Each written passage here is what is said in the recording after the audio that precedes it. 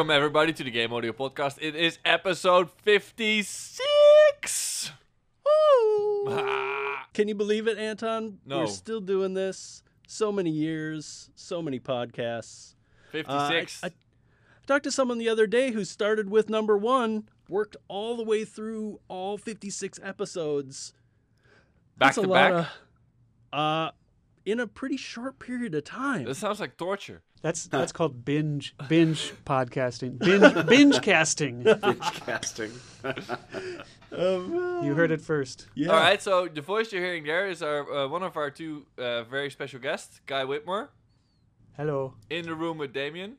And on the other side, in the same time where I'm at, but not in the same room, is Rodney Gates. Yes, hello. Welcome to the Yeah, show, all guys. right. Thank you very much. It's pretty cool because it's like you and I, Anton, we've got both of our coworkers here with us. Exactly. And it's boggling minds, man. Yeah. Great to have you both with us today. We're going to talk about, I'm sure, a bunch of different things, kind of chart out the two of yours' career into the industry, talk a bit about that. There's been some really interesting things going on in both of your lives with MIDI, strangely, which was one of the things that came out of the last couple of GDCs as Phoenix from the Ashes. And we'll just kind of see where it goes from there. Let's kick off with seniority here. Who's been in the game industry the longest? 94 is when I started. Oh, okay. Well, that beats me. By 10 years. Okay, Guy, then we'll have you go first and just talk a Wow. little bit about your path into games and how you got here. Yeah, I'm definitely the accidental game audio artist.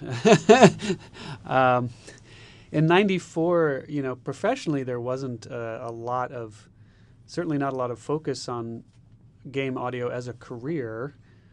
People were starting to getting jobs in the industry and in certain companies, but it certainly wasn't an open career path that you'd find at a university counselor with a university counselor. So after graduating from Southern Methodist University, composition, got a master's there, started doing professional work in the theatrical world, sound design and composition for dramatic theater.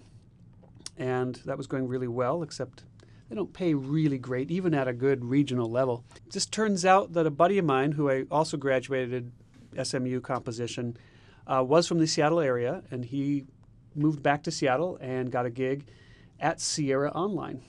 And they had another opening, and since we worked so well together at SMU, he called and said, hey, there's this opening. Do you want to go for it? And I said, let me think. Okay, yes, let me go for it.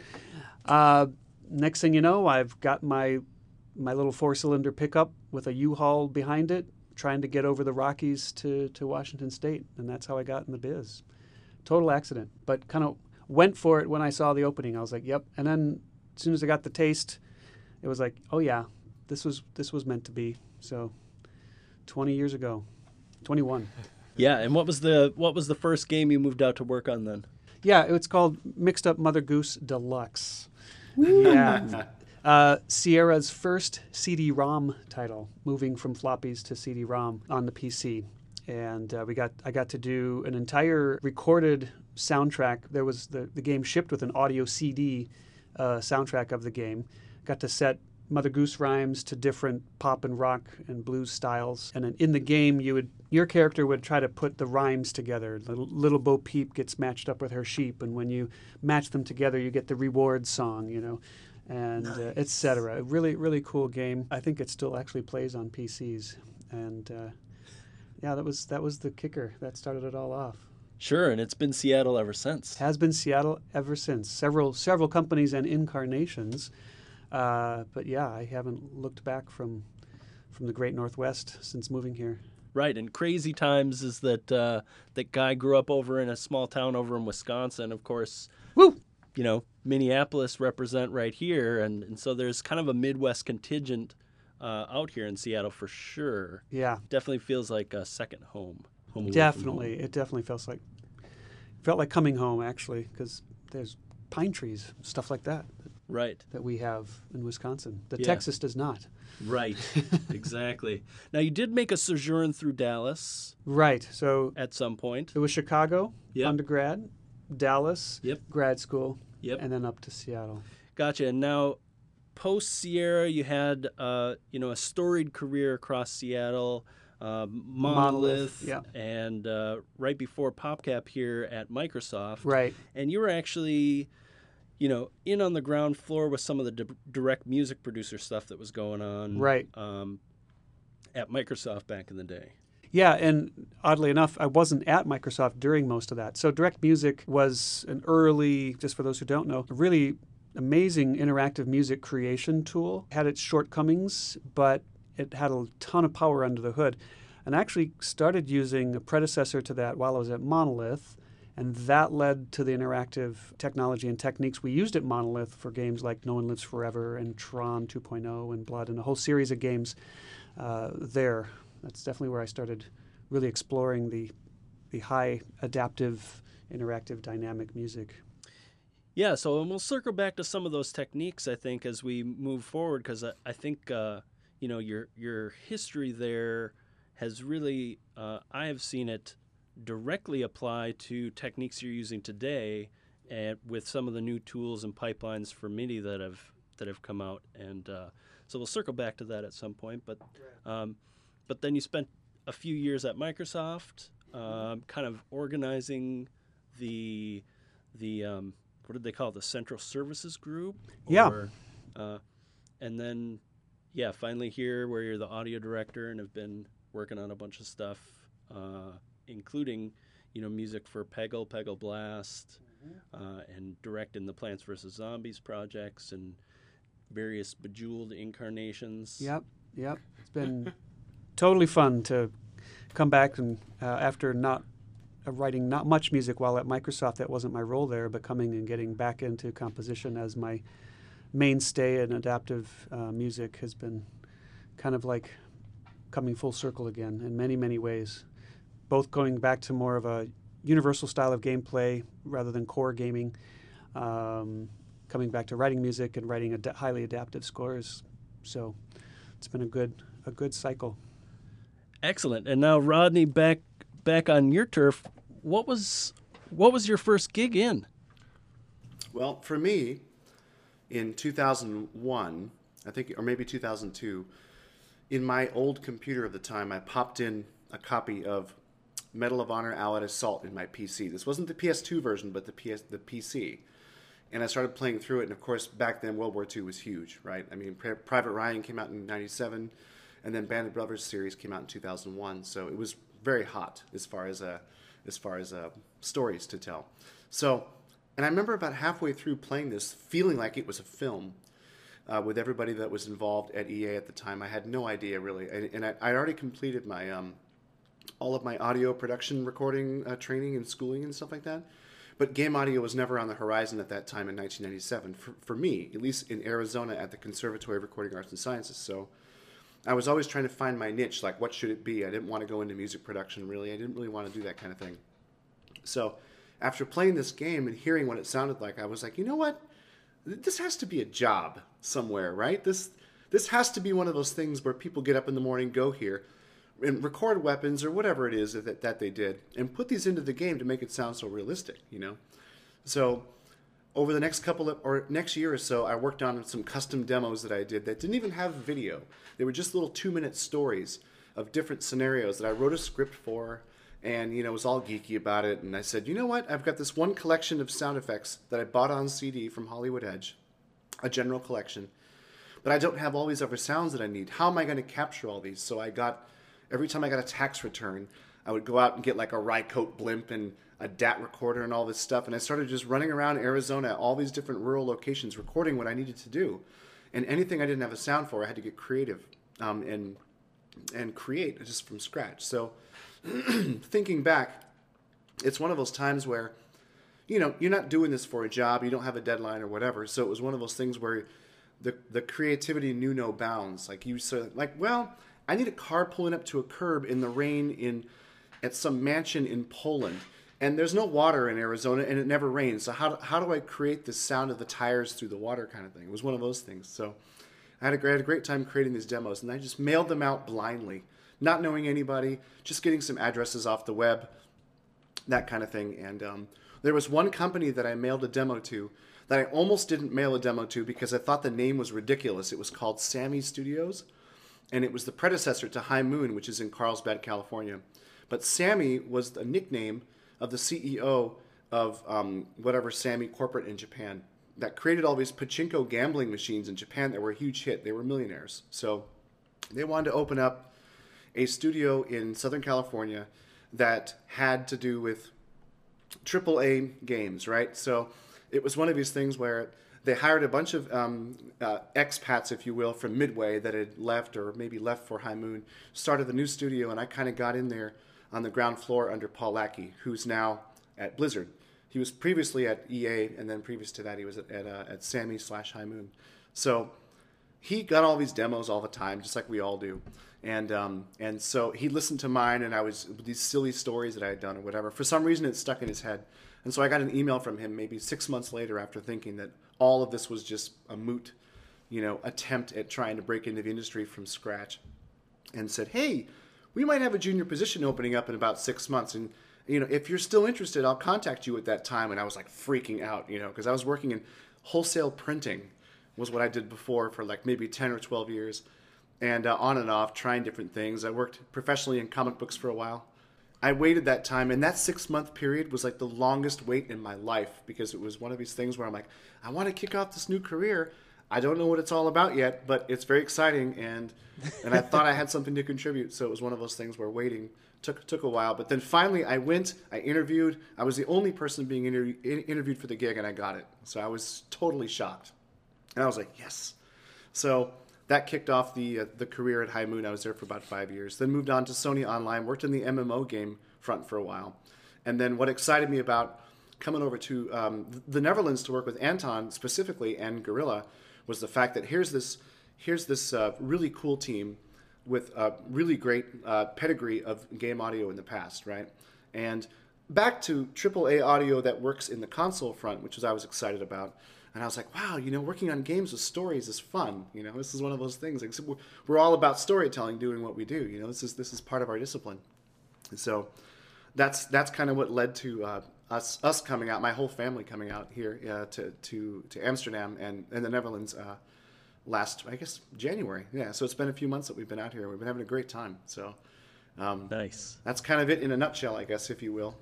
So I guess I love that epiphany moment though. Like, there's got to be someone who does this job, right? Yeah. I'm like, where did these gun sounds come from? Who's recording this stuff? That kind of thing. It's fun. Yeah. Love it. And that you had the ability to just, because you had already come through audio school, did you feel like you had and were equipped with at least the techniques for recording and reproduction? So then it was kind of just making some leaps to understanding how that could work.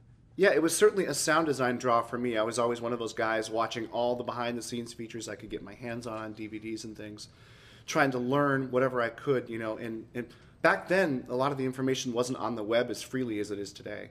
Like right. Nowadays, like if there's a lazy student in a school, I'm like, dude, get off your ass. There's so much information out there you can just pull down at any moment. And there's so many tools you can grab, because I didn't learn anything about game audio tools until I was in the industry. In 2004, when I started, there wasn't Weiss, there wasn't FMOD, there was nothing that you could grab, Well, and did High Moon roll their own? They had their own audio engine? Yes, at first they did, and then they rolled into Unreal 3, like a lot of studios did, in 2005 or 6 when we worked on the next title. And but the whole audio portion was written by kind of a genius audio programmer who used the FMOD API and then rolled it into Unreal. So it became this tool where you couldn't, it didn't really lack anything. It was almost like anything else he was adding to it just became icing on the cake. It was almost anything you could imagine at the time you could do in this particular engine, which was really cool. Yeah, and those first couple games were games like Dark Watch. Right, that's right. And then it was followed by the Bourne Conspiracy, based on the Jason Bourne franchise from Robert Ludlum's estate, which was a lot of fun. It took 3 years to make that game, but it really let us blossom into the Unreal Engine and stuff, which was quite fun. And then and of course, each game that came out, just before it came out, there was like a parent company shift, that kind of thing happens where, now it's not being published by so-and-so, we're owned by whoever, And so then once Activision took over High Moon, which is where they are now. At that time, they're like, oh, all these sequels you're working on for Dark Watch and the Bourne series, we're canning them. You're doing Transformers, and we're like, what? Like, that's kind of cool. But growing up for me personally, I was more of a Voltron fan, right, as opposed to Transformers. So I was like, Transformers is cool and all, but it wasn't really my shtick. So I hung out there for a while. We got the game to alpha, the first got alpha, and that's when I got the gig over at SOE, thinking we'd kick off a few MMOs and have some fun there for a while. So, yeah. Well, excellent. And that, I guess, to circle around, I guess, to what we were hoping to chat about between the two of you is, Rodney, with your educational background at CRAS, was that it? Right. That's right, CRAS. Yep. And then Guy, with a lot of the technologies that you worked with early on, and now kind of the reemergence of MIDI, and then kind of segueing into the Guitarmonics library that you've been creating lately, Rodney.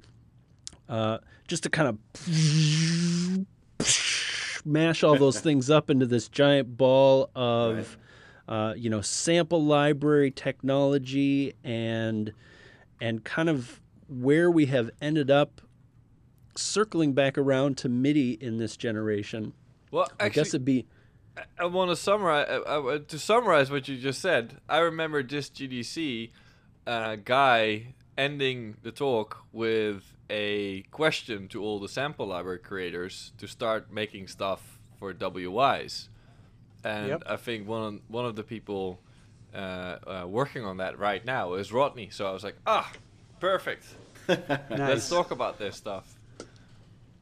Yeah, and then, and the reason I, brought that up is because, like so many things in our industry, there's never a straight line of progress. You can either look at it like the stock market, where it's like dips and gradual process, or a spiral where it's kind of goes, the same cycle goes around and around. And this cycle has come back where, in the late '90s, I actually did license a set of samples for No One Lives Forever. And that was from Jennifer Haruska, Haruska, yeah, and her company at the time. And that worked out really well, but it was the only example of that I'm even aware of. And was that a DLS, a downloadable sounds bank, or was it an XMF that came after that? No, it or- was DLS2. Mhm. Okay. It was the format, an open format that the IASIG put together, and it's still... Sound fonts. Yeah, well, SoundFont 3 is equivalent to DLS2. Is it? So if you had a sound font, that's why they did this. They had an agreement with Creative.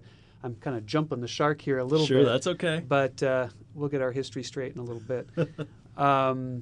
So if you had sound fonts, that's partly why they did it, because they knew that there were a lot of sound fonts out there, and people like Jennifer's company could easily convert their sound font stuff to DLS or vice versa. So there was a time period right there in the late 90s, early 2000s where sample banks were, exchangeable a little bit more easily.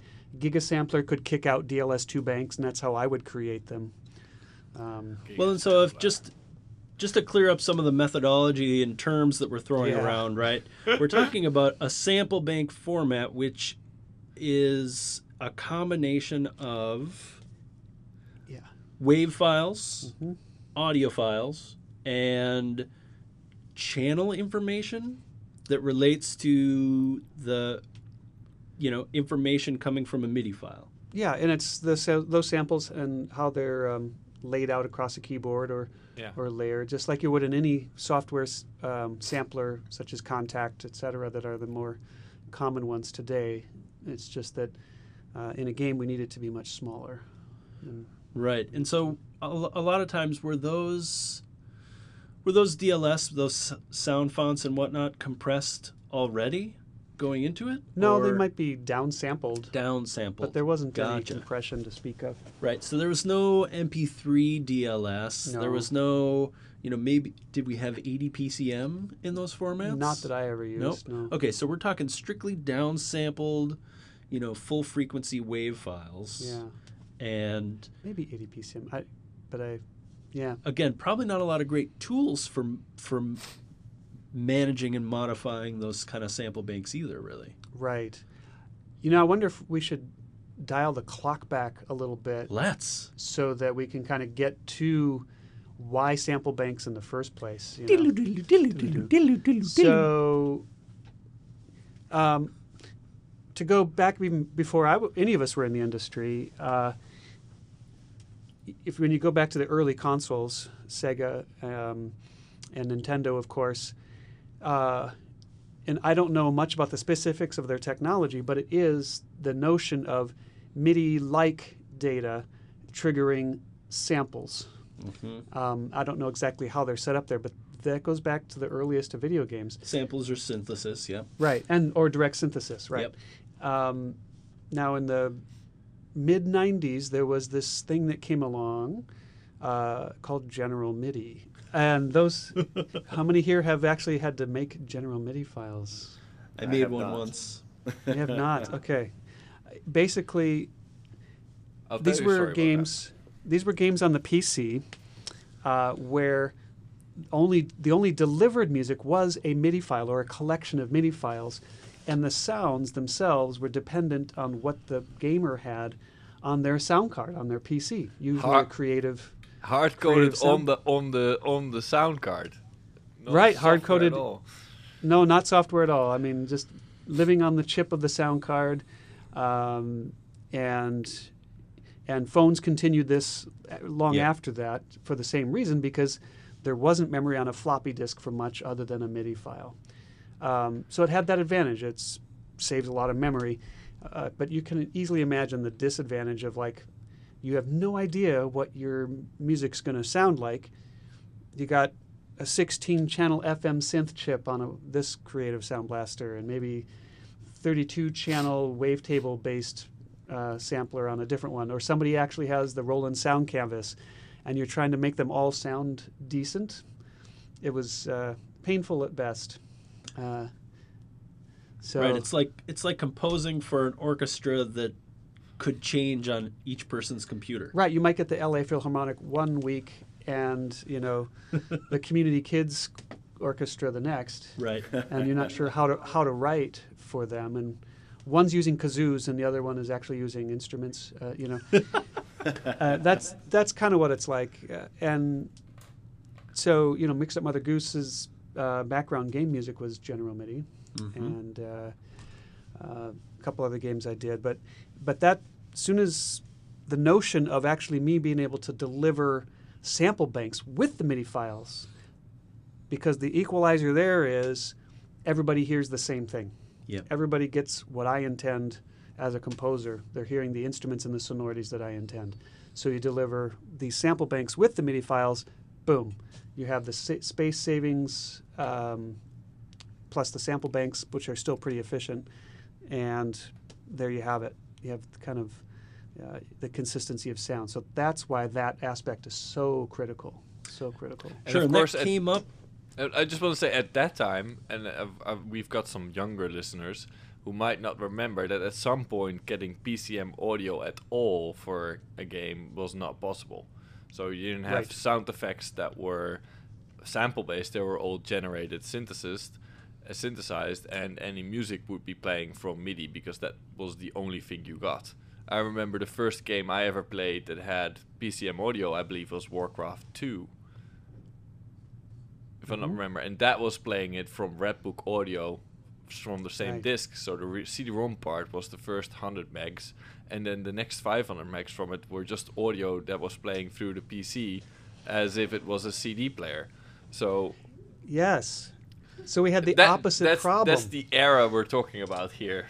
So we went from the most nimble, small little file to these big, oafish, beautiful sounding things that really had no correlation to the game whatsoever, other than being written in a mood that sounds good with the game. Yeah. And that's the CD-ROM era ushered that in.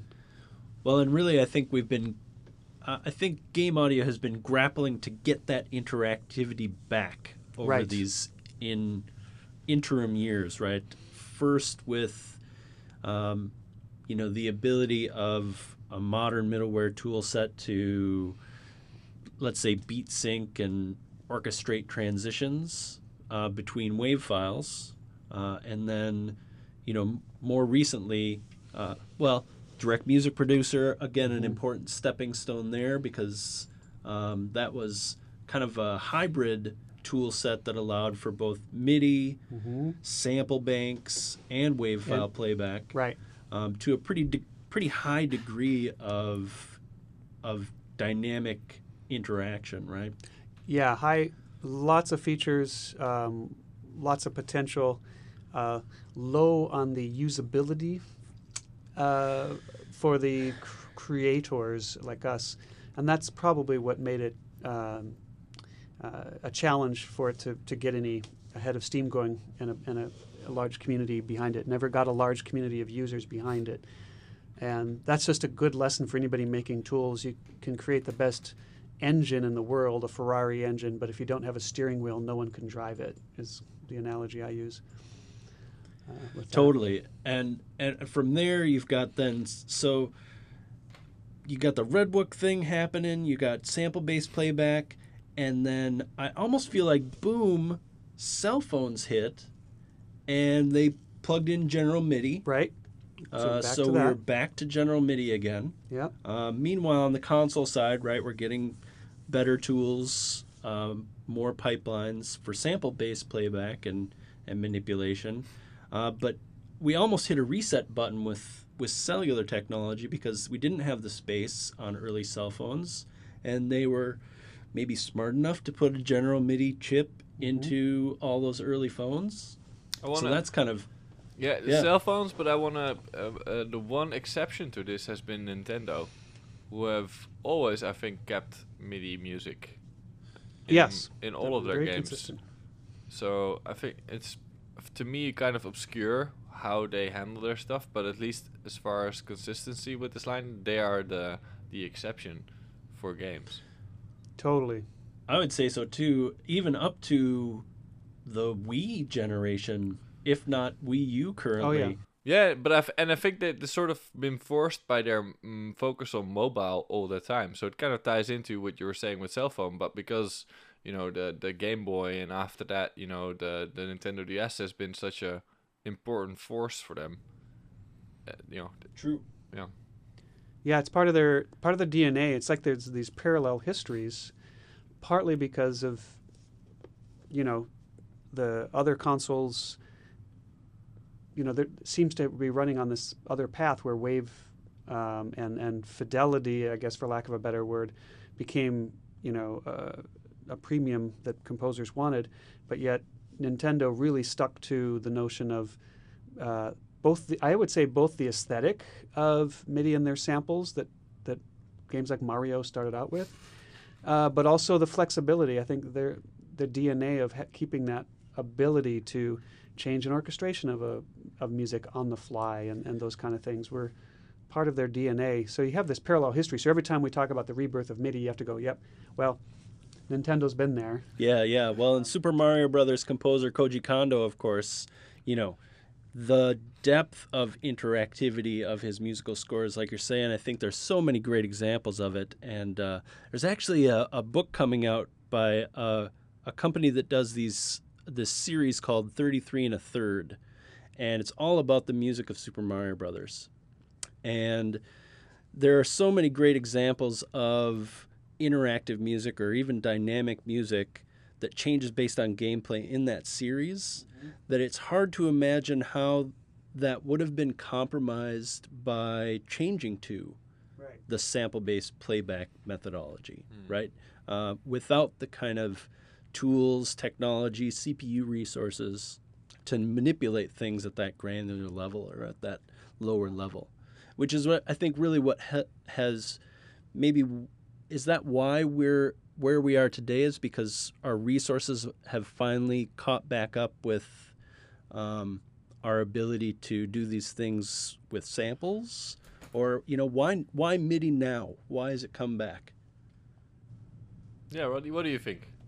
Why MIDI Well, now? when I saw guys talk in 2014 at GDC, at the end of it, after Peggle 2, he was discussing, there was a standing ovation. So obviously there is desire for this to be back in our profession, right? What everything that was started back in the day with direct music and everything like you guys are mentioning, it's starting to get this resurgence back in simply by adding MIDI back in with a little bit of control, which, for engines like Wwise and things like that, it almost seems trivial that you could put this kind of thing in there, but yet it's huge for anybody who's looking to write interactive stuff that's gonna be based on what the player is doing. So to me, it really feels like, this rebirth, like we've been discussing, has been long overdue, and it's something that we have the capability of doing as well as maintaining the fidelity that we're used to for these past 10, 15, 20 years, whatever, and pushing it forward. So even if we're starting off in with sort of baby steps once again in some ways, it's something that's going to continue to grow and become even what I foresee in the future is, whether it's a large sample company or small like me or whatever, it's going to be one of these things where you're going to buy X library because you're a composer and you're working in games, and you say, you know what? Oh, you're working on that platform. I also have this port version here that comes along with it. It's almost like getting the digital copy with your Blu-ray so that the kids can see it on the iPad or whatever, that kind of thing. It's one of these things where it's going to be licensed together probably down the road. That's going to become available. And all of a sudden, the palette is going to explode. And all of a sudden, you're going to have all this capability. And even if you have all of this music that was recorded with an orchestra somewhere or doing whatever, that kind of thing, there's going to be samples that are kind of tied in with that, or maybe even sampled from those sessions, that are going to allow this level of interactivity with the same kind of fidelity that hasn't existed before. That's kind of what I see is coming. And I think it's huge.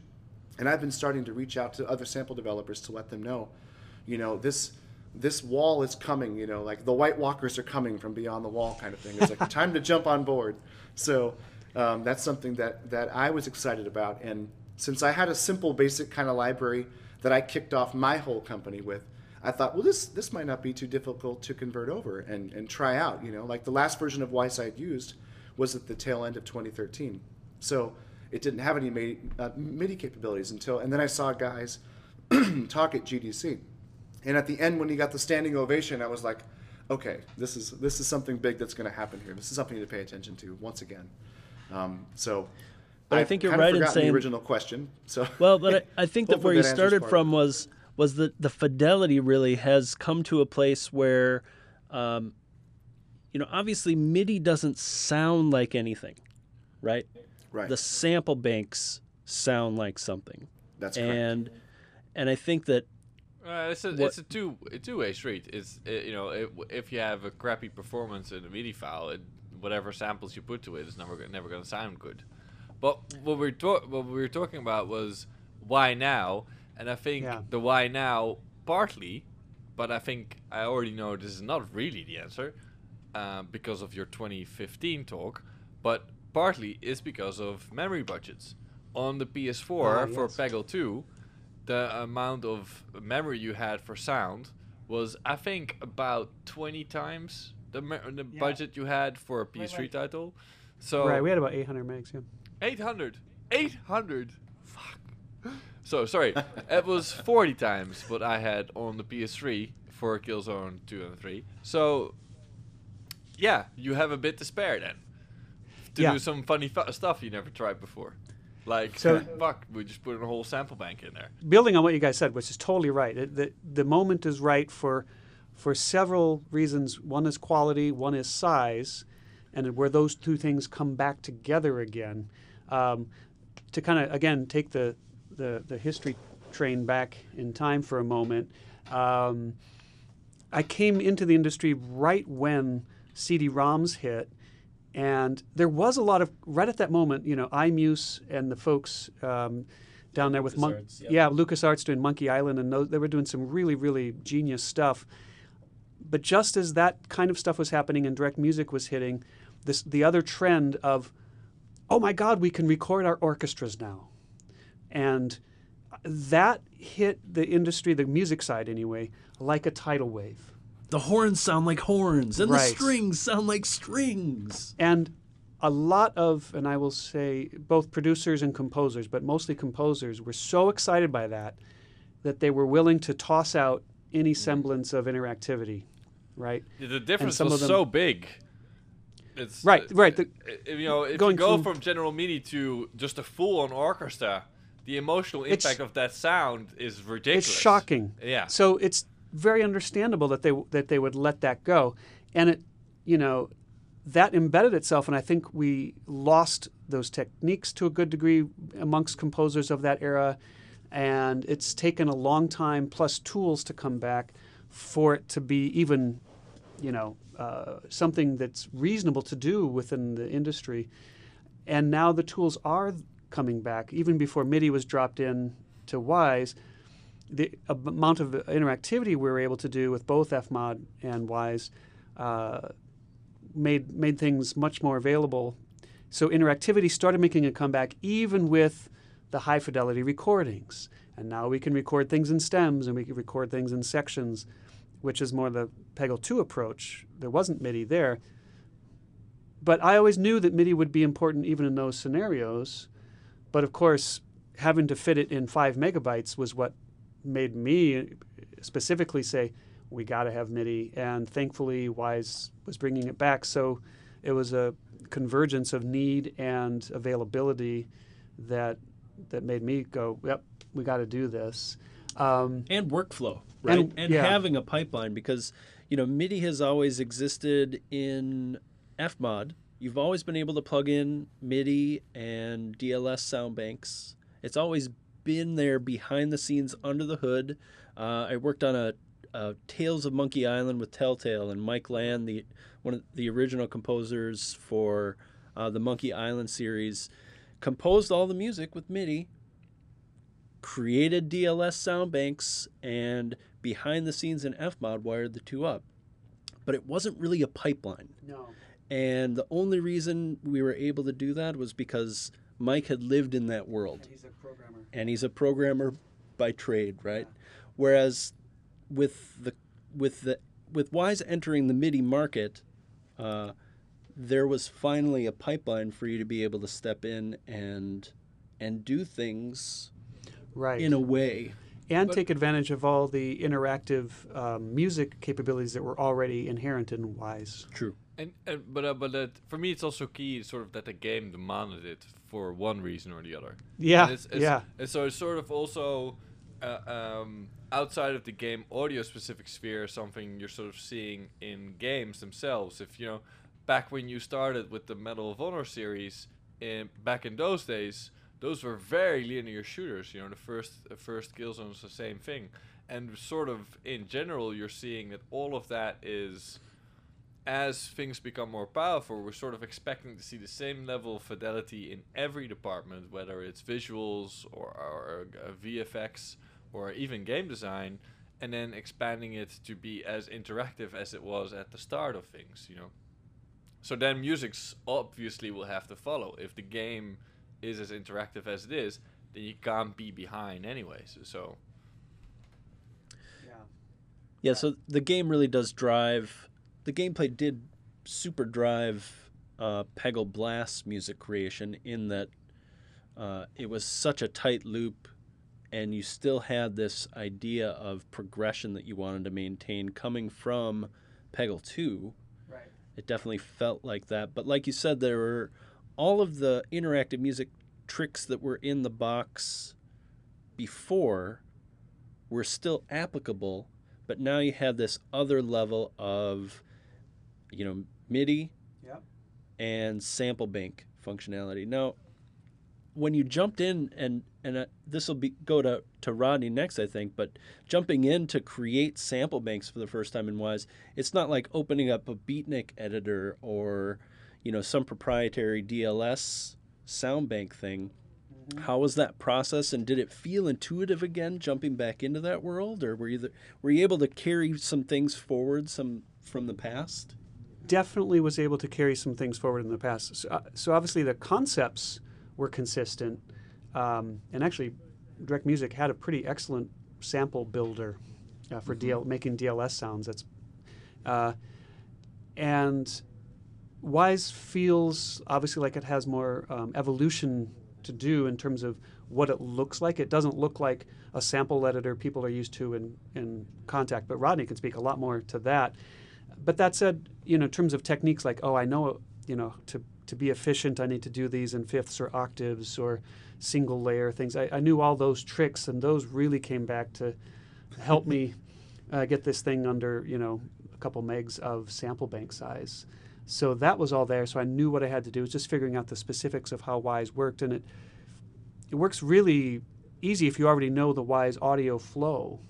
So it's not, you don't see the keyboard to map directly. That would be nice.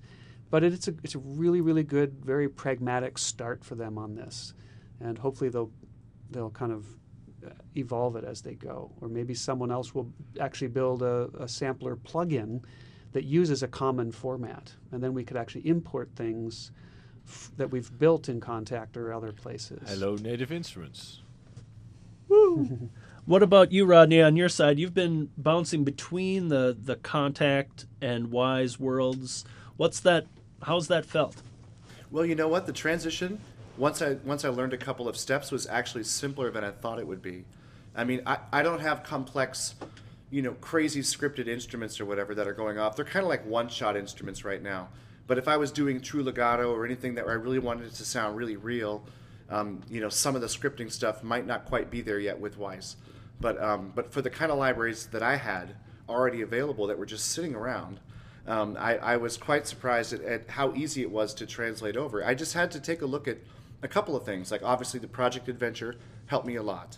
Especially with the addition of MIDI.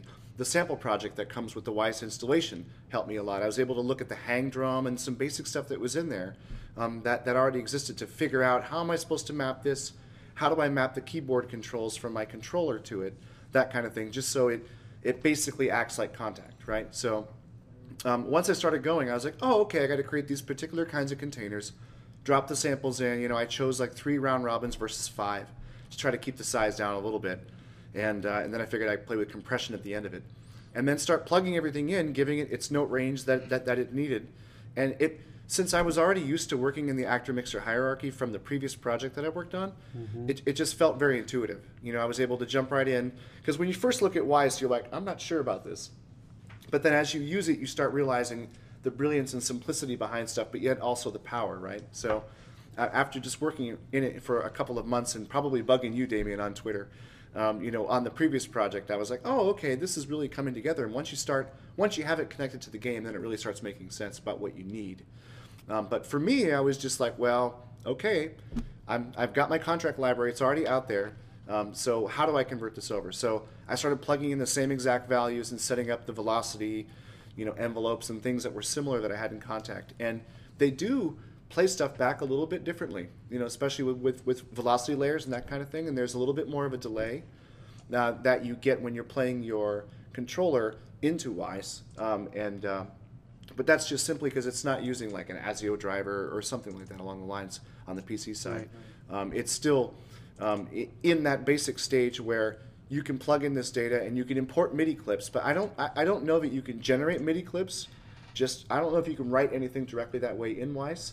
And once you have your velocity set, you can't adjust those quite yet either. But I think that stuff is coming, which is going to be pretty exciting, just because the instrument responds a little bit differently. But there were things in Wise, the way that the instrument responded, that I liked better than Contact, which was kind of funny. Cool. It's real-time pitching. Like I hooked up the pitch wheel to it, and I could drop several octaves down in Wise, compared to Contact, which is pretty fun. Yeah. And it sounded really smooth. I mean, obviously you get everything gets dark when you drop it down that low if you're working at 48K.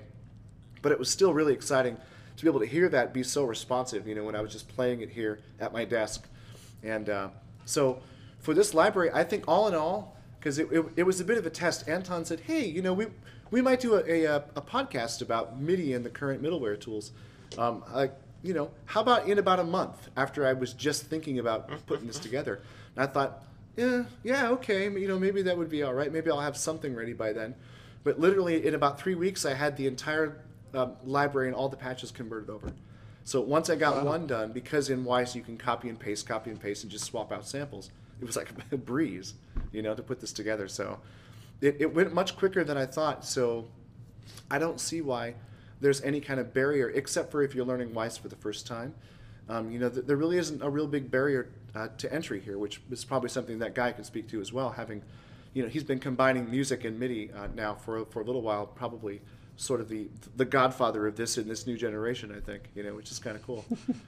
But for me, just being a basic sample developer, it was pretty exciting to jump in here, and I would look forward to the stuff that they will add later that will give it more capability, like what Kontakt has, to have available for a real-time in-engine solution. So, just curious, like, what's the memory consumption of an instrument that you build versus the one that you ship in the Kontakt version? Right. That's a pretty good question. I'm going to jump to my folder here real quick. It's still quite large, of course, and I'm using it. I think it's like the high quality Vorbis, I think, is what I'm using right now as far as that goes. But the original library with the compressed NCW format for Kontakt was sitting at about 7-point-something gigs. So let me take a look at the current one I have in here and see. The original just how folders big for your it actually Guitar looks. Monix wise is 12.1 megs. Gigs, sorry. 12 gigs. 12 gigs for the original folders before they get compressed. Oh, before compression. Okay. Oh, right, before compression. Yeah, that's right. That's what I'm looking at right now as well. So let me see. That might be everything, because that was all in the project itself. Once you sort of get into this interactive music, you sort of have to go full on, right? If you want to do anything really spectacularly different tempo-wise or orchestration-wise, you can't really settle for, like you sometimes do in sound effects. Like sometimes in sound effects you go, okay, this part, an ambient for example, is just static, looping, 3-minute file that we stream in, and then we add spot effects on top of it, right? Like, it's not Sure. really this generation, last generation stuff, but that's sort of how you can fill in the world and make it sound dynamic and get away with having high fidelity stuff on the side. But if you have a music track and you want to make it interactive, then you almost have to go full on, I'd say. No. No? No, no, you don't. I think that's one Great. of the. It's kind of a misnomer because it's just my opinion, though. But Well, your opinion Now- as the godfather of all of this stuff counts, so it's I good. think we need a different title here. I am going to Italy, so I don't know if that.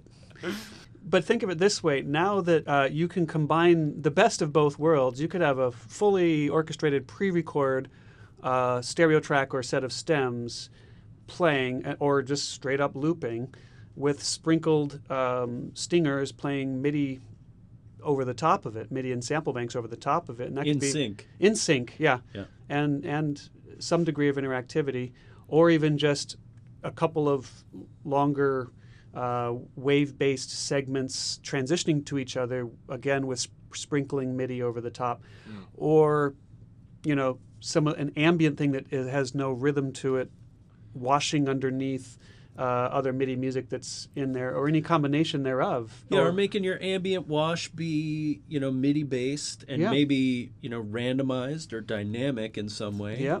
And then fly in some full frequency stingers over the top, which are pre-recorded. Other right? way, Other right. way around. Or right? like all your instruments are MIDI, but you need a vocal track that is, wave files, just diced up into phrases. Sure. So all of these things, and the degree, you could do a really simple adaptive score this way, or a really complex one. I think it's just up to what each game might need. I think it comes back to that, right? It really does depend on what the game needs and but so to let's, support its gameplay. I think like the sort of the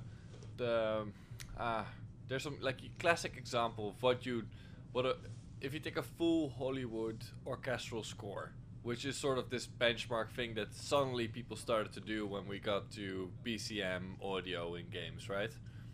If you wanted to do something like that fully in MIDI, you would need quite a few instruments and separate it out, and it would take a huge amount of memory, right? I think there's hybrid approaches, towards that end as well. Obviously, one approach would be, yes, have a gigabyte's worth of orchestral samples, right? Hello, was it Garriton's Gigas, the 1 gigabyte full orchestra thing that he had. with MIDI files, and that could work pretty well. It wouldn't sound like the London Symphony, but you could really do some convincing work and really nail the interactivity with something like that. But again, you could do a hybrid where you do go in and record phrases and so forth, full orchestra, combined with other orchestral samples. And I don't think it has to be totally huge in terms of memory, especially on console. It could be pulled off. Yeah. Well, maybe this circles back around to what you were saying, Rodney, about reaching out to other sample bank manufacturers. But are we standing at the beginning of what will become kind of an unnecessary separation between tools, right? Is there really going to be a difference moving forward between a Reaktor sampler and a Wwise sampler? Should there be? Or are we just going to get to the place where we are just licensing the library? It works in our DAW. It works to varying degrees of size in our game engines, and we just have a unified instrument libraries that can be licensed and used across both environments. Right. That second proposition that you had, I think, is probably where it would start. Because I think for sample developers who aren't familiar with game audio tools at all, if they work in the industry or anything like that at all, which most of them don't, they would probably want to be able to figure out a way to quickly make a version of it, for Wwise or what have you, that kind of thing, and then just have it be licensed from there. That's kind of what I see happening first.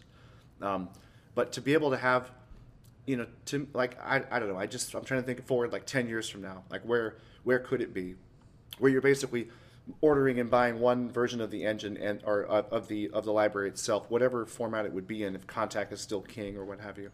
But then you would have these other either versions that you could license, either they're separate or they're part of the original purchase. I'm not sure how that would work out. I guess it depends on how the companies work together. But that's kind of where I see it going, because that way, especially if the tools, if Wwise were kind of trying to align itself with the way Kontakt does things from Native Instruments or something like that, which wouldn't be a bad choice, because there's so many things. It seems to be the Akai of today, as Alex Brandon said. So it certainly seems like that's probably going to be the case, at least initially. It certainly feels that way.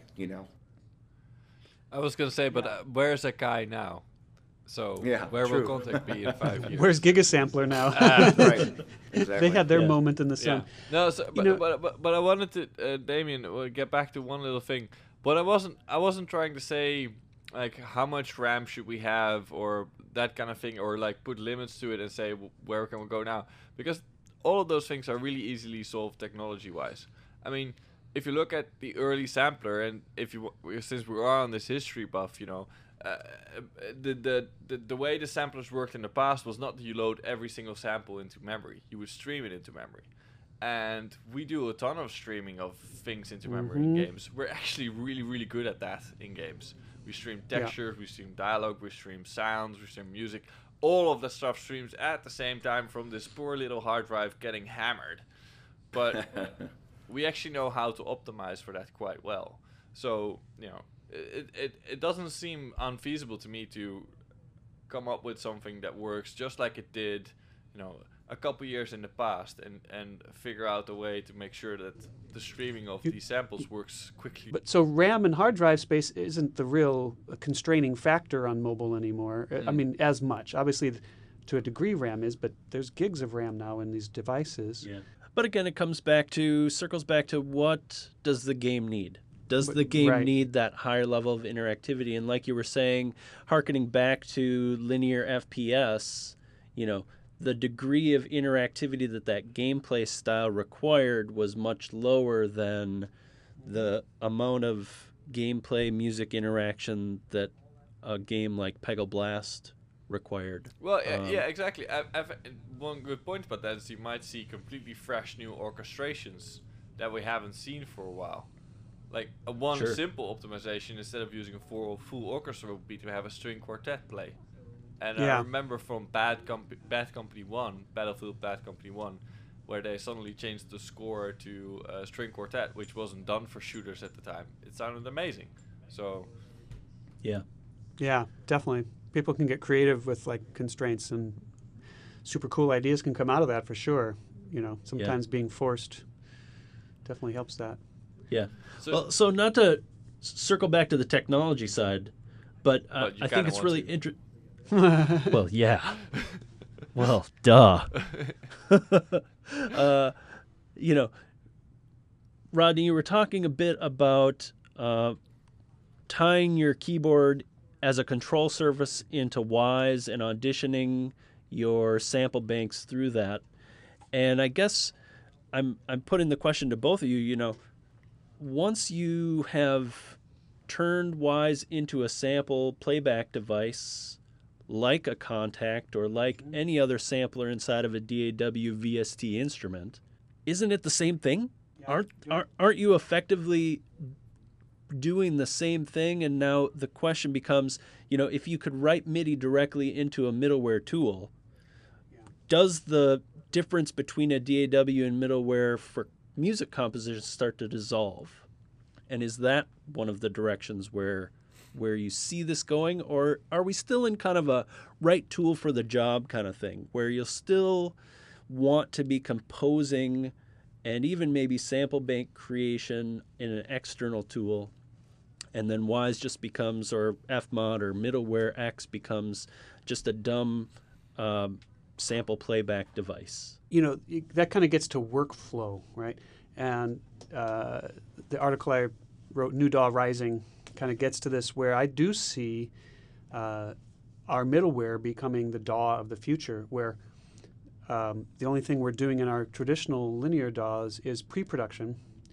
For instance, I see a world where even during pre-production, if I have sample banks in Wise that are existing, if we get rid of the latency, I don't want to have duplicate sample banks on both. I want to just point Nuendo straight to Wise, play back Rodney's cool sample banks straight from Wise, even if I'm composing in Nuendo.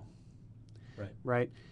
And therefore, because even if I have duplicate sample banks, one in Contact, one in Wise, there's subtle differences to how they respond and how they, what does this velocity bring to it and how it'll sound in a mix. So I want to immediately go over there as quickly as possible. If it wasn't for the latency, I would go straight there. Another point in general we should be bringing up, because we've been talking about samplers and sampling in this, but is just pure synthesis coming back. Right. Yeah, There's already there's already box for me. So Oh yeah, no, I think first of all, it's there. We have Synth 1 already in Wise that we're playing with, and it works really well. And not to mention just the tone generator. just tone generators, right? We can Right. trigger those. So we got lots of cool little toys already, and with this whole potential of having PD patches looped in, does that not? It's good, yeah. That okay? It's absolutely the Enzian Audio guys and their heavy Heavy. technology. Boom! Yep. So- It's fully out there. So therefore, somebody writes an FM synth for Wise. Somebody writes a different type of additive synthesis. Some more emphasizing the lean economy needs, and some leaning on just fat and not worrying about the CPU usage. So all of that is going to be happening, but I do think I see, the more time goes on, the evolution is, I see more of my composition time being spent in the interactive tool, Sure. and the flow between them breaking down. So I think there's a couple bridges to cross. For one, and it's on the tool side to stop using crappy PC drivers as their output buses. Yes. Usually the output straight to the Windows output drivers, and for one, they are jittery as shit. They update at irregular times, and if one thing is critical to professional audio, it's timing, especially for music, but for sound design just as much. And so for me, it's like getting ASIO drivers in for tools like that would be first step. Shouldn't be too difficult either. I'd be surprised if WISE takes too long with that, because Yeah. Plus one vote. and the other side would be the DAW side, and they're moving full steam ahead, or at least Steinberg is at this point. They're definitely seeing this street happening, and with Game Audio Connect them. Yeah, I'm excited about that. I'm very excited about that. If these two DAWs feel seamless with each other, then because it would be years and years before Wise ever did all the editing functionalities that you can do in Nuendo, if ever. So having that seamless link between the two is marvelous. Yeah. Right. I agree. And then later on, as we know, the guys that left Sibelius or whatever, they're now part of Steinberg, and they're building the next great, notation software that's going to either be standalone and or built right into Nuendo and Wise, or Nuendo and Cubase. That to me, it seems like it's this giant peak that we're going to arrive at here in just a couple of years. It's going to be huge. And I can imagine sort of this start now of communication between these tools develop into a standard, possibly. I know that the Nuendo Game Audio Connect is not WI specific. It's an open thing. And if any company has a history in creating standards that others can dive into, it's definitely Steinberg. I mean, they're definitely at the core of what we can do in DAWs with VST. So, well, not at the core, but at least in the core of being open and transparent and having everybody else dive into that ecosystem. So once you sort of start to see that happening, I hope that others will sort of take onto it, and we start to see this, not synergies, right? But we start to see things going back and forth between the two. And you can actually start to do a little bit of interactivity on the DAW side, and then as soon as it makes sense, you're in the game, you do things in the tool side, and then that moves straight back into your DAW, and those things become one thing. We've been at Guerrilla, we've been working on, and I've mentioned this before in public, so I can talk about it now, is this Perforce integration for a long time. And what I'm starting to see now is that the iteration time and the communication with team members on working on a sound is much faster. Like, you open a sound in our toolset and you want to, and somebody else created that sound and you want to adjust the EQ a little bit. It no longer is this horrible thing where you say to the guy, hey, you made this sound 6 months ago. I don't like the bass in it. Can we take it out or change it out or reduce it? And they go, well, I had it somewhere on my previous PC. I don't have that plugin anymore. I don't know, man, let's just start from scratch. That's the story I've been hearing since I've been in the industry. So what we're seeing now is, oh yeah, okay, press one button, poof, Nuendo session opens, change your EQ, export, boom, done, it's in the game. And that is a huge improvement. Like that. Yep. And that's that workflow piece of it, right? Yeah. Falling into place. Yeah.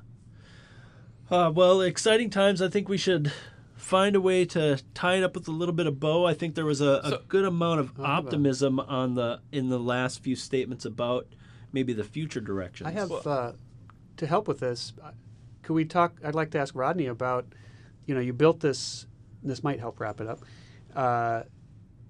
You built this parallel sample bank that you've now in Wise. Do you have notions about how to license? So let's talk about the financial side and how we can grow this side of the world, because it's a new business model as well as a new technique for folks. So what's your thinking on that with your new sample set?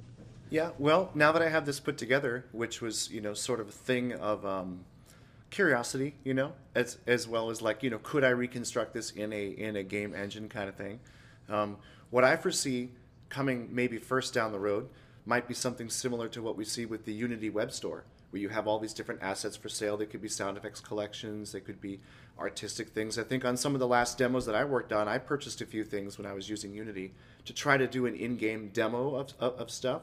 And it was really fun just to spend like $100 or $200 on, hey, I'm going to pull this little like this industrial section of town down from the web, open it up in Unity and start attaching audio to it and doing all these things. And I bought a couple of like third-party modules from the same store, so that I could increase the capability of the audio in Unity 4 at the time, and it was just so seamless and easy. Like what I would imagine would be similar to that, where you create a sample library, because going forward, my plan is to create the sample library in Contacting, and while parallel, also generating it in Wwise as I go. And I'm also going to take a look at Fmod just to see what capabilities I have there as well. And then if there's any level of consistency between them all, it's going to make perfect sense to be able to have these at the ready in case anything like that down the road comes along. So that's kind of an interest in mine, just being in game audio like we all are, as well as being a sample developer. So I'm hoping that whether it ends up being something where like it's a one cost thing, or it's a separate license thing that is purchased later, maybe for a little bit less, that kind of thing, compared to what maybe the Contact library might be. Where, as kind of what Guy did when he called out during the Peggle 2 talk was, I was laughing because it was a little bit of a smack in the face of all the other composers that were out there that were writing all this music and just tossing it over the fence on an FTP, and then you ask them, well, how does it sound in the game? Oh, well, I don't know. I don't know. I got paid for the gig and they have it and it's working great as far as I know, kind of thing. Whereas the interactive nature of games like Peggle 2 and Blast are a testament to paying attention to that detail and being able to construct your own Wwise projects and put that stuff together and then hand something like that over, I think would be much more beneficial. So that's what I'm hoping to do with the sample stuff is, if there's ever a store or something like that pops up down the road, that I will be ready. Like my goal is to be a launch title of something like that. I think it'd be really Awesome. fun, even if there's simple niche libraries that I tend to create. Even the next one's a niche library. I'm not writing the next orchestra or anything like that. Recording that stuff is so expensive. So But I think that's you're onto that. The grassroots nature of, I think, where this is going to take off. I think, Damon, you and I were talking about it, where it's going to be sample makers like yourself that are going to really kick off this revolution, not the big the big ones at first. It's just my history tells me that the big sample makers are afraid of a new market and also paranoid of losing their samples, so they no way to bundle it in this thing. So it really is going to start with people in their bedrooms making sample banks and making them available on community sites and making a little money on the side, hopefully, Right, and the recognition that comes with that, right? I think the idea that maybe being part of a early adopter situation like that would mean that, if you're the only thing in a sample bank asset store, that maybe there's 10 games that year that use your sample bank, and then all of a sudden you hear a trend across a few different games, and they all have guitar harmonics at their core of their composition. Right. Hey, whoa, that was like a aesthetic for a minute, right? And that kind of circles back around too. Right. But I think there's some interesting things to be done there. I know that Stefan Schutz at GDC this year was talking about this sample bank and asset store kind of methodology for both content, sample-based content, as well as implementation. So like being able to sell a ambient system that includes a bed plus one-shots plus randomization and positioning, right? Sure. That being able to bundle that and having a standardized format for licensing it to, in a Creative Commons kind of where you can have, both the attribution as well as compensation and, all the levels of that. Yeah, that's true. So I'm wondering, Rodney, do you know when you will release guitar harmonics for Wwise? Oh, I don't know. I'm not quite sure of what the path of that would be right now. It's still something maybe a little bit up in the air. It's kind of up to the company and whatever their time frame is. I was just trying to jump on this idea early enough so I had something ready, Like we were talking about sample size earlier, obviously there's still optimization that can be done. If it's the cache folder that I'm looking at here for the converted format here for the Wwise project, my overall thing was like 7 point something gigs. The cache folder is still 4.76 gigs. So it's using less samples, and it's using the Vorbis auto detect high, but obviously there's room for improvement there. You know, Sure. it's one of these things where additional frequency detection algorithms and stuff could help out with this kind of thing. I mean, you know, it's just And you know, Rodney, harmonics library. It's too big to probably load into a game right now. what if you had, you had your big version, the 4 gigabyte Yes. mega version, but you also had other ones that were tiered down, also available. Not you have to reduce the big one because somebody might want to Yeah. use that. That's But correct. just, hey, I've got my 100 megabyte version. I've got my 10 megabyte really scaled down version. Yeah, that would be really cool. Plus, you know, using a tool like Wise, it's one of those things where the end user, the sound designer, audio director, whoever, is going to have full control over those compression settings as well, because they're going to get Right. the actual waves or whatever that are in there, and they can recompress to fit, or they can yank out the Red Robins too, or Red Robins, the restaurant, Round Robins. Yeah. Yeah. So that's something that, you know, with the larger version could be that could be something in their control if they had the time for it. But it also makes sense to make these scaled down versions too, where maybe it's just a single sample, like the best one of the bunch. Yeah, so interesting functionality in the 2015 one version of Wise that allows you to define platforms. So you could now have, let's say, 5 Guitarmonic sample bank platforms. You could have the high quality platform, and this would be something that you just change, the platform settings in Wise, and just automatically, communicates to the project. You know what I would love to see is a tool that analyzes the game. So you have your score playing, you pay Peggle for half an hour, and the analyzer finds out which samples didn't play at all, like which Yeah. notes are you not using. Contact does that. Oh, it does? It does. Mm-hmm. Yeah. Interesting. Just get rid of everything, that you're not using. It's a brilliant feature. That's something I could easily see those guys adding, down the road as this matures a little bit. Now, how is this going to affect where we are with games? Because one of the things we currently have is very separate in a way is music and sound effects. If you want to take a big, I know PopCap is an exception to this, but generally speaking, the sound designers live in-house, the composers live in the outhouse, and they have the nice outdoors. They get the big checks, but they are very irregular. So, and the sound designers are in-house, and it's a totally different world. But this sort of means to me a little bit that the composers will have to move in-house a little bit, and it will probably change the dynamic a little bit, and might even see some cross-pollination. Like, are we finally going to also see sounds meet what's going on with the music a bit more? And what's not happening right now that might happen in the next 2 years because of this?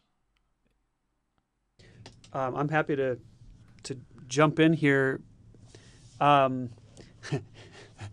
This kind of, as you know, I do blogs now and again, written blogs, and sometimes I start with the title, just as a kickoff, and the title of this next one might raise a little controversy. It's why do sound designers like games more than composers? And it's totally in jest, of course, because obviously everybody likes games. But the point is there's a cultural thing as well as an employment issue. You brought up the fact that most composers are freelance, or the majority working composers. But I think even beyond that, when you get a group of game sound designers together, they're going to geek out about game technology, okay? Right? Most of the time. There's recording, there's the outside stuff. You get a group of composers together, and they're probably going to geek out more about recording the orchestra more than about the game technology they're using. Is that a fair assumption? You mean you're not going to geek out about Circle of Fifths, or?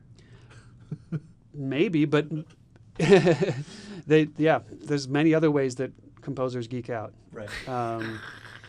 So there's that cultural thing. We have to get composers.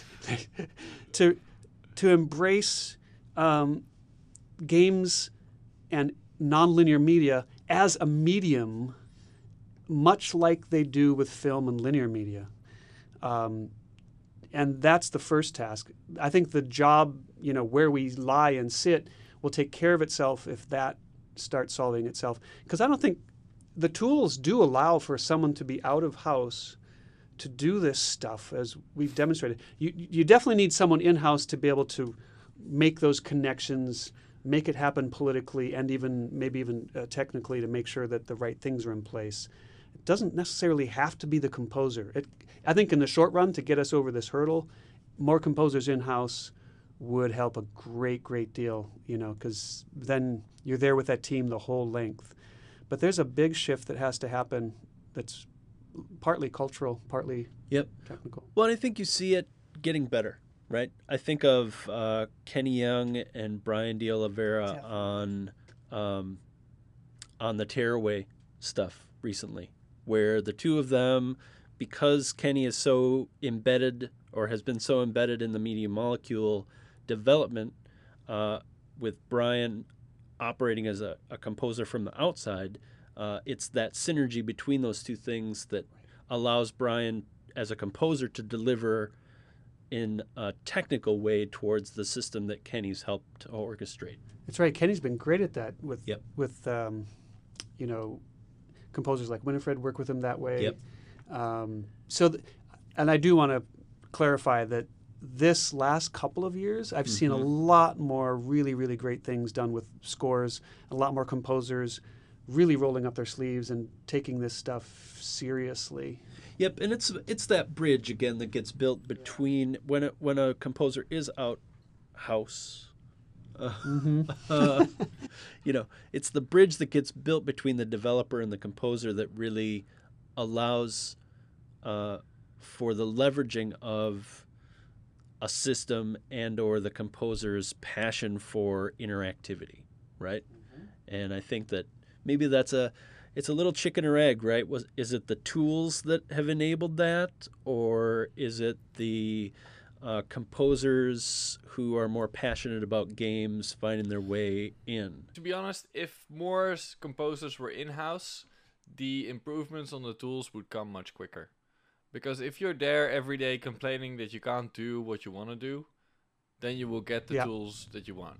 The only reason I think one of the most amazing tool sets in the world, is because I'm bitching to the guys making it every day. And if you're a composer and all you do is deliver WAV files and somebody else has to deal with it, then you never even know what you're missing out on. So correct. To me, it seems like, and you see, and I think PopCap is the obvious example for what happens when you change that.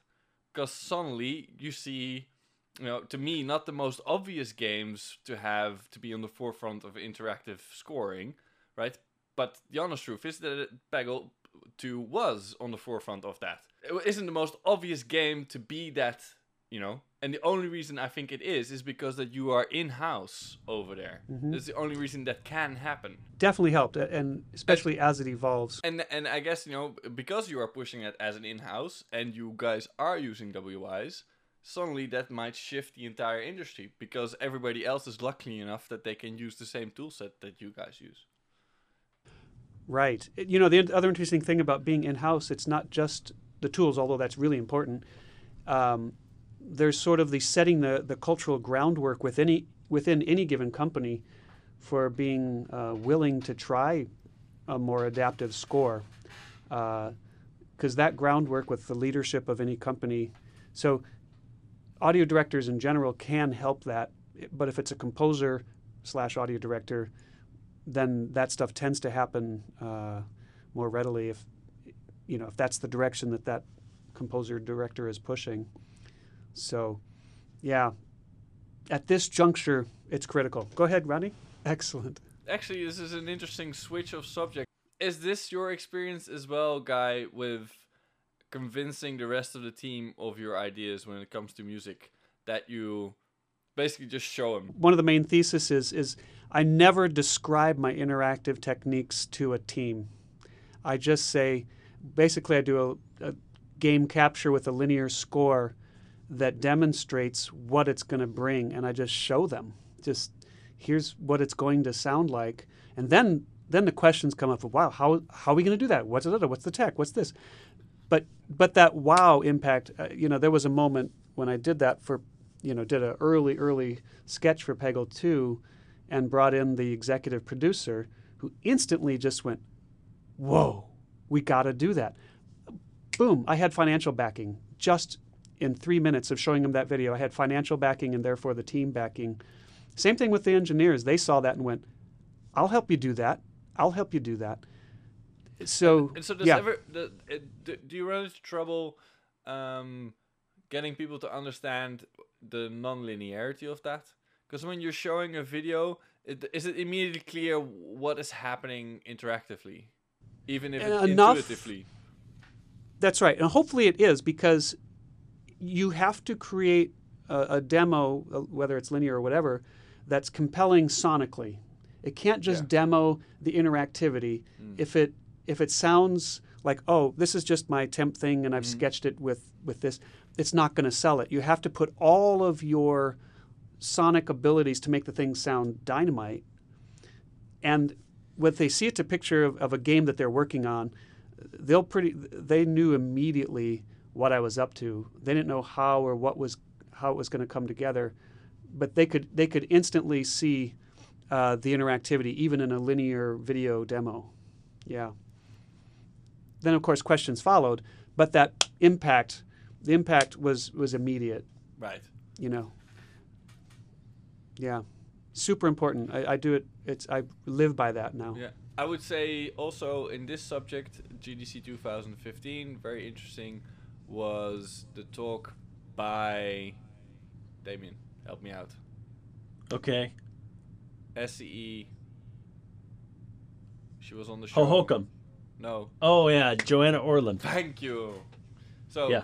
Joanna Orland's talk was actually about this, like coming up with the vision for a project, not just for music, but for the entire sound design style, and showing that in a video and like finding out the different style guides you could do. All right. Looks like we got to wrap this up, but I think this is enough to talk about for another 56 episodes. It's good to talk about music again a little bit. It's been a while, so. See? Circle back around. Yeah. Get some more composers on here. Yeah. That's good. We'll work on that. Cool. Well, thanks so much for rounding up with us today. Yeah. Awesome. Thanks, guys. Absolutely. Yeah. Thank you. Yeah. It's good. Good to see you, Rodney. Yeah, you too. Have fun with the project, guys. Yeah. All right. Cheers to that. Oh, and if you're interested in checking out Rodney's libraries, you go to soundcues.com with a C. I keep typing it with a Q and not with a C. Yeah, it's actually .net, but that's okay. Com was taken by a school in the East Coast. I couldn't get it, so that was whatever. We'll link to it in the show notes. Yes. But, well, thank you. And also, of course, guys, blog posts that are relevant to this. Yep. We'll put that all in the notes. And hey, did we throw around some crazy acronyms or talk about some things that you just don't quite get? Drop us a line at inbox@GameAudioPodcast, and we'll try to clarify any of the crazy things that we got down to talking about. Thanks for joining us again today. Thanks for listening to the Game Audio Podcast, and we'll see you next time.